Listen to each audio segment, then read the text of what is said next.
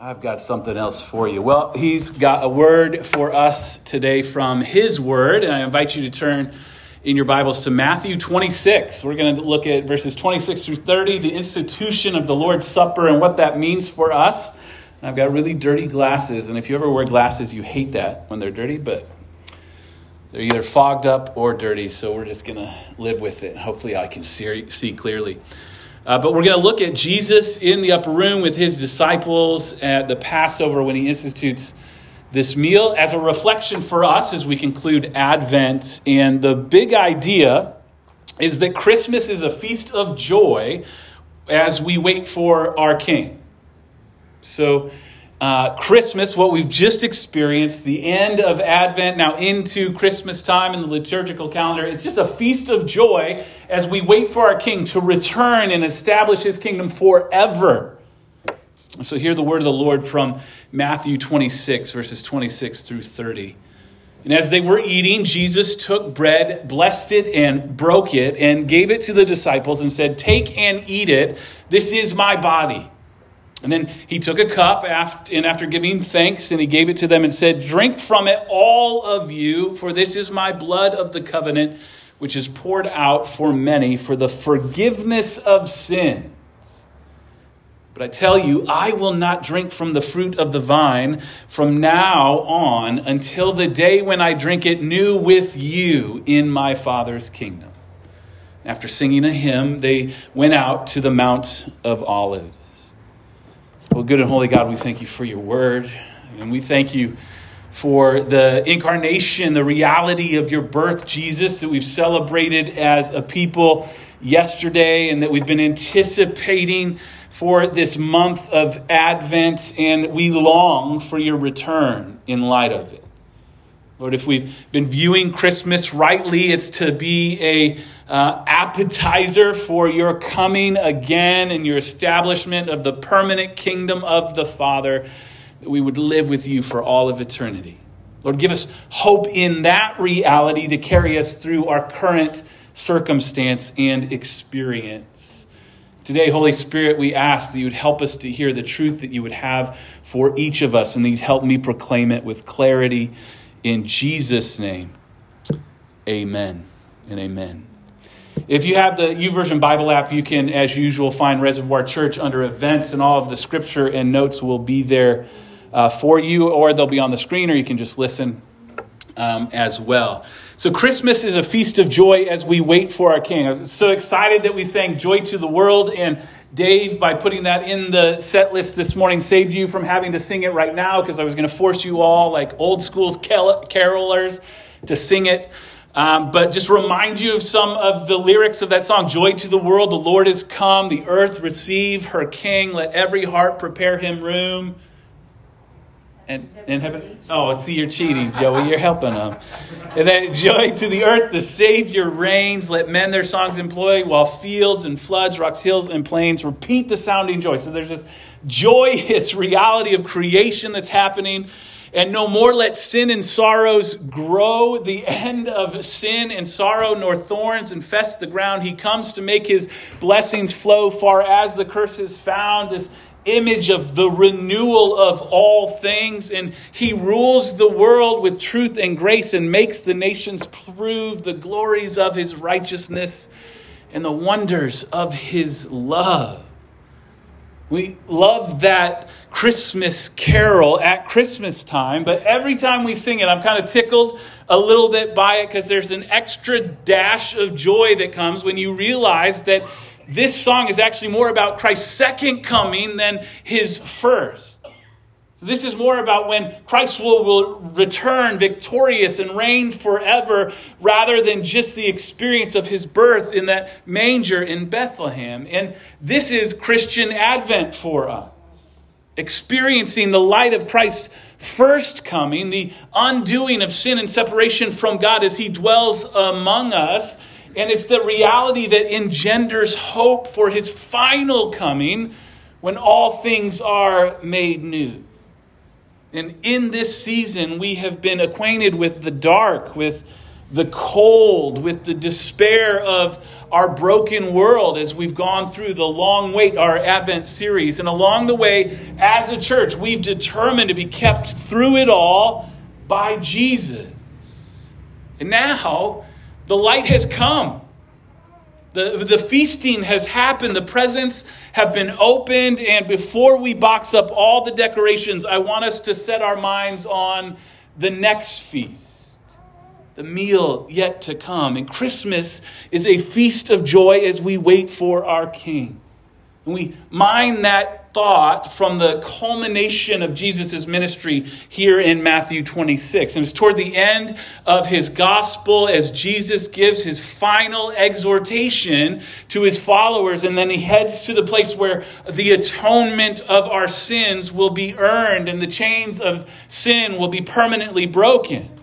Because this is what the incarnation was for. This is what the birth was purposed for, to bring an end to sin and death through the work of the cross.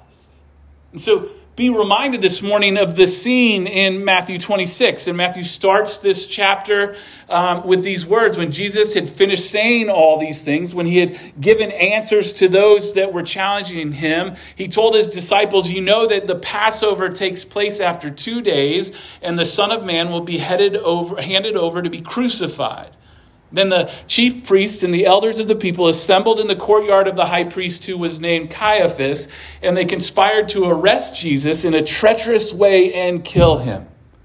So that's the vibe at the moment when Jesus is at this meal with his disciples, with those who have been doing ministry with him for 3 years, that have followed him, heard his teachings, clung to the reality that he is the Messiah, the one that was promised of old to come.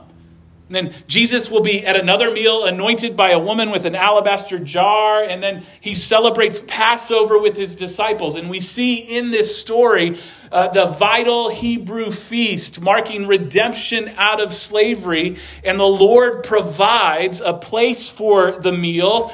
And there's betrayal that's unveiled. And then he institutes the supper that will actually sustain the church until he returns. This is the love feast of the church. This is the meal of the kingdom. This is communion, holding a remembrance of Christ's work and the experience of his very real presence among the believers each time that we partake in it. And in this scene, in Matthew 26, Jesus tells us something that is vital for our lives now, for our feasting and for our hoping. And it's just the truth that we have reason to feast. And holidays are nice enough reasons for feasting. Some of us did that yesterday around the Christmas table. How many of you had a good feast? Right? We'll compare recipes later and see if Kenny smoked more meat than me. But having family together is a great reason for feasting. Family from afar that comes into our lives and enjoys a celebration, or being with dear friends. And it's all a good reason. It's all great. But here's the deal. I don't think we feast enough as a people. We don't gather around tables with nearly the joy that is afforded us. And I wonder if you, Reservoir Church, would be willing to institute a culture of feasting among us. That we'd be known for our celebration, our revelry in the gift of grace that Christ has given us. The truth is that we let too much get in the way and cloud out celebration, crowd out the joy that comes with settled and sanctified living. We have crazy schedules. We have misplaced priorities. We have the numbing agents of our day, and they all get in the way of what we are meant to enjoy. And we forget then to enjoy, to taste of this newness of life that we have in Christ that is promised to us by our Savior. And some of you are familiar with Robert Capon, and he is a great old, was he Episcopalian priest? Anglican priest, the good kind. They were the same once, and then they got crazy. But he's written a great book, actually called The Marriage Supper of the Lamb, right? And it is actually just a cookbook. And it's phenomenal. So he's known for feasting, but anytime he talks about feasting and enjoying meal, there's spiritual reality involved. And he wrote a prayer called, "Give us this day our daily taste." And he says, "Oh Lord, refresh our sensibilities and give us this day our daily taste. Restore to us soups that spoons will not sink in, and sauces which are never the same twice. Raise up among us stews with more gravy than we have bread to blot it with, and casseroles that put starch and substance in our limp modernity. Take away our fear of fat, preach, and make us glad of the oil that ran upon Aaron's beard. Give us pasta with 100 fillings and rice in 1,000 variations. And above all, give us grace to live as true people, to fast till we come to a refreshed sense of what we have, and then to dine gratefully on all that comes to hand. Drive far from us, O most bountiful, all creatures of air and darkness. Cast out the demons that possess us. Deliver us from the fear of calories and the bondage of nutrition. And set us free once more in our own land, where we shall serve thee as thou hast blessed us with the dew of heaven, the fatness of the earth, and plenty of corn and wine. Amen. I love that. And you have to realize that this is both about food and not about food. Right? So we have to understand that as we think of feasting, and what we see at the supper is that our lives are actually in Christ, feast ready because of what Jesus accomplished for us. We should be the jovial people. We should be the excited people celebrating what we've been given in Jesus. And he says, take and eat. This is my body. He would give over a life of obedience before the Father that is lived for us, a willing, perfect lamb, an offering for the sins of the world. We'll never quite grasp the depth of this gift, what it means for God to come and take on flesh and dwell among us and then give himself for us. Instead, we just live in a constant state of narcissism ourselves, some of us worse off than others, because the self is ever before us, and we even try to shoehorn Jesus into the pursuit of self. And we've always put our preferences before others and his, and our passions before his. But here, the creator of the universe allows his body to be broken for us, to breathe his last, to give us mercy and grace, to give us that life that is his. And this cup, drink from it, all of you, for this is my blood of the covenant, which is poured out for many for the forgiveness of sins. An eternal covenant of covering, of wrath-satisfying sacrifice, the very essence of life poured out for you, friends. This isn't like even a generic pouring out, but it is for you individually and for a purpose to grant forgiveness of sins, to repair the breach between God and man, to make and take the human disregard and rejection of God and to deal with it once and for all. Forgiveness, absolution made right before God because of the blood of Christ. Like, this is what we celebrate in the supper. This is what we celebrate in all of our feasting, a covenant to live in from here until we are home with him. As a pastor over the years, many people have told me, usually in relation to what the church offers, and we're a small church, we don't offer a lot of things, but people are often free in telling me what they need from a church, or what they need from God in the moment. And every time that happens, so just prepare yourselves as you're going to tell me things that you need eventually in life. In my mind, and sometimes out of my mouth, I will say things like, no, brother, you need Jesus. Or you need forgiveness. David Powelson is a great counselor who's went to be with the Lord this last year. And he has a little book on pastoral counseling. And he makes the comparison of what pastors bring to the counseling environment against what clinicians do. And we, in this church, we love therapists, clinical counselors, and we can all benefit from therapy. So I'm advocating for it. But within the church and without the church are different experiences. And we have to understand that. What you get from pastoral counseling is going to look a little different than what you get from the counseling center downtown. And David Powlison makes this point, and he quotes Dietrich Bonhoeffer, who writes, "Worldly wisdom knows what distress and weakness and failure are, but it does not know the godlessness of man.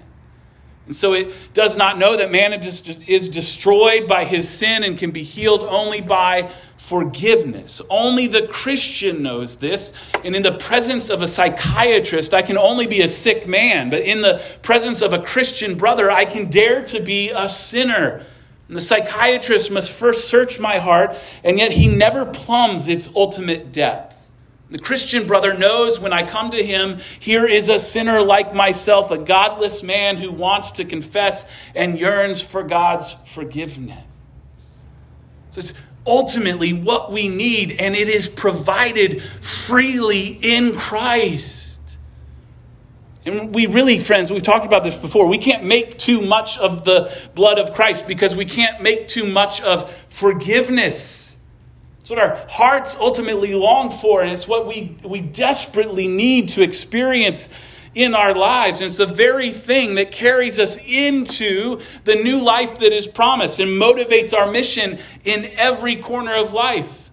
And it's more than merely just a covering for bad behavior. Forgiveness is actually our spark for life.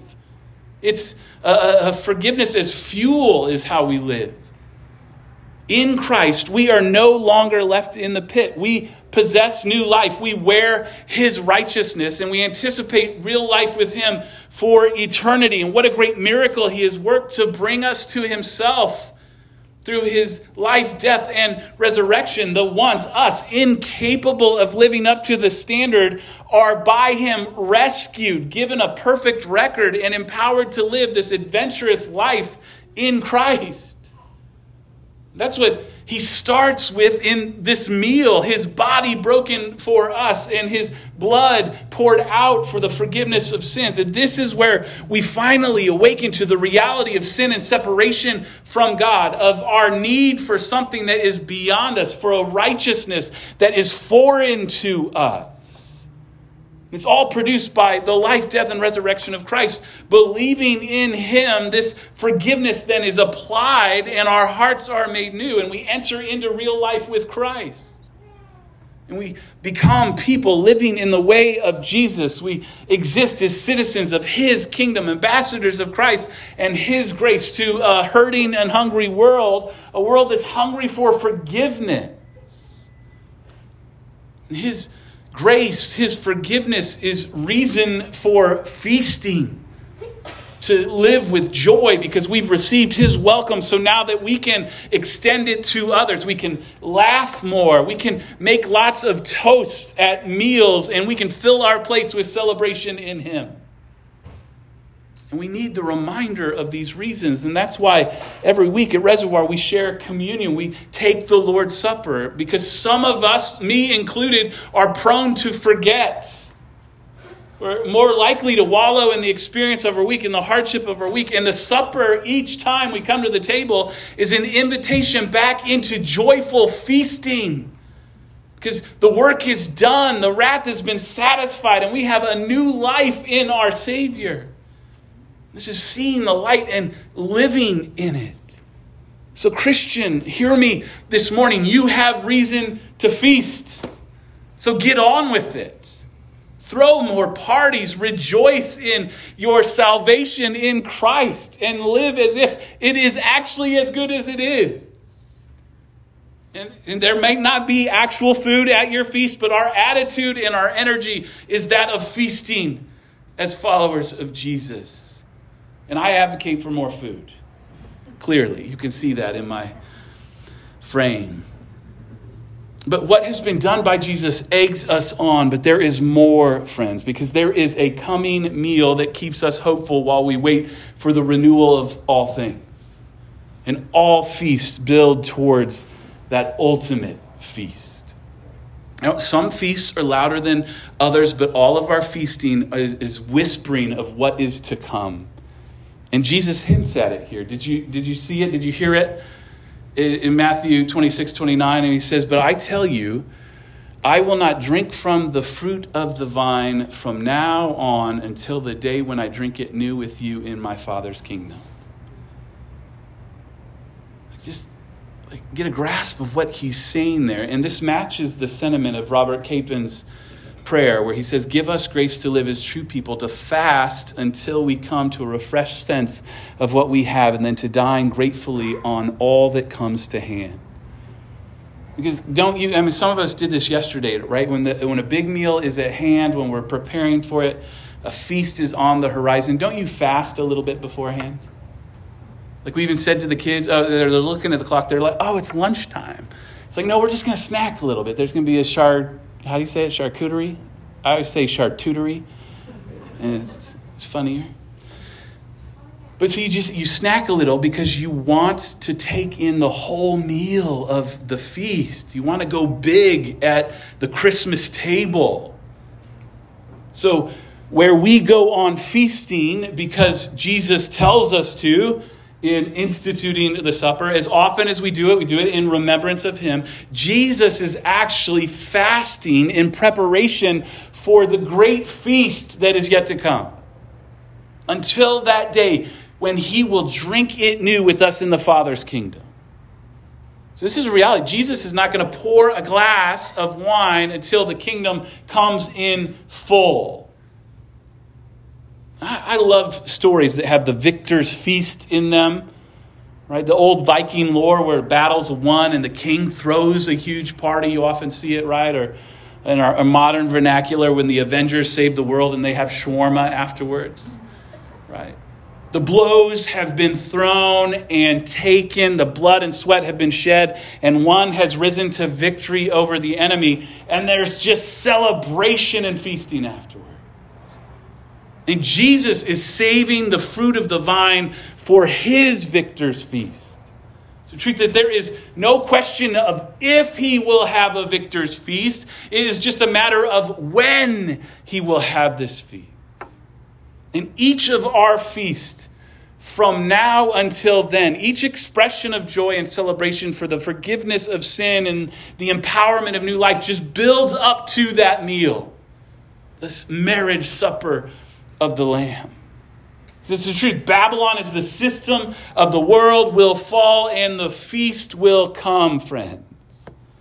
We see it in Revelation 19 as John has this vision. And he says, after this, I heard something like the loud voice of a vast multitude in heaven saying, hallelujah, salvation, glory, and power belong to our God because his judgments are true and righteous, because he has judged the notorious prostitute who corrupted the earth with her sexual immorality, and he has avenged the blood of his servants that was on her hands. The second time they said, hallelujah, her smoke ascends forever and ever. And then the 24 elders and the 4 living creatures fell down and worshiped God who is seated on the throne, saying, amen, hallelujah.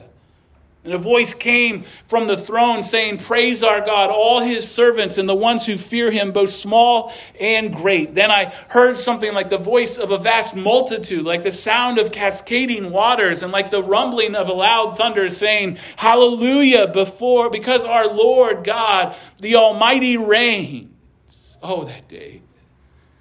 Let us be glad, rejoice, and give him glory, because the marriage supper has come and his bride has prepared herself. She has given fine linen to wear, bright and pure, for the fine linen represents the righteous acts of the saints. And then he said to me, right, blessed are those invited to the marriage feast of the Lamb. And he also said to me, these words of God are true.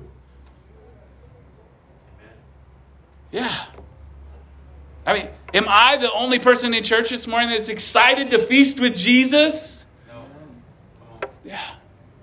Like, this is our destination. This is where we're headed. Each time you clink a glass, enjoying friendship, family, and savoring the grace of Christ, you are just pointing, you are whispering of what this meal is going to look like with Jesus.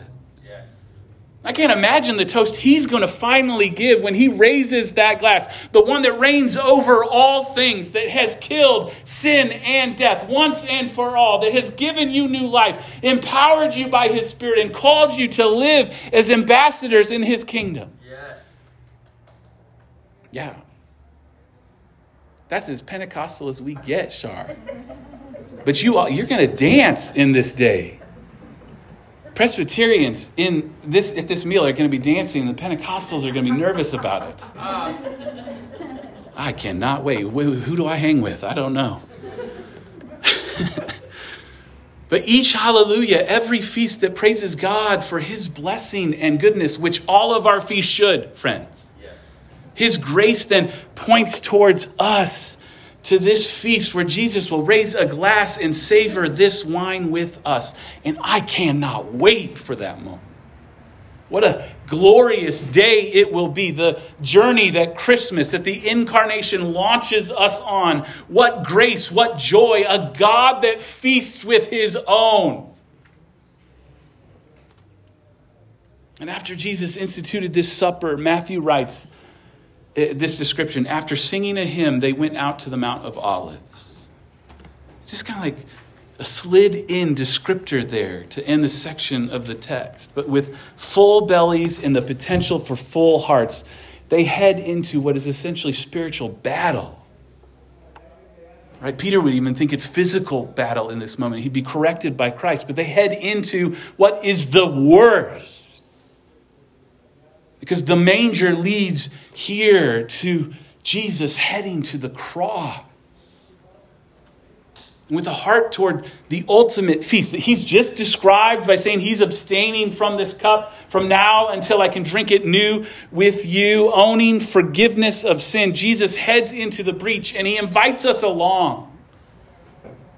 We, friends, fight with a turkey leg in our hands, feasting because the King has come, living steadfast because he is coming again.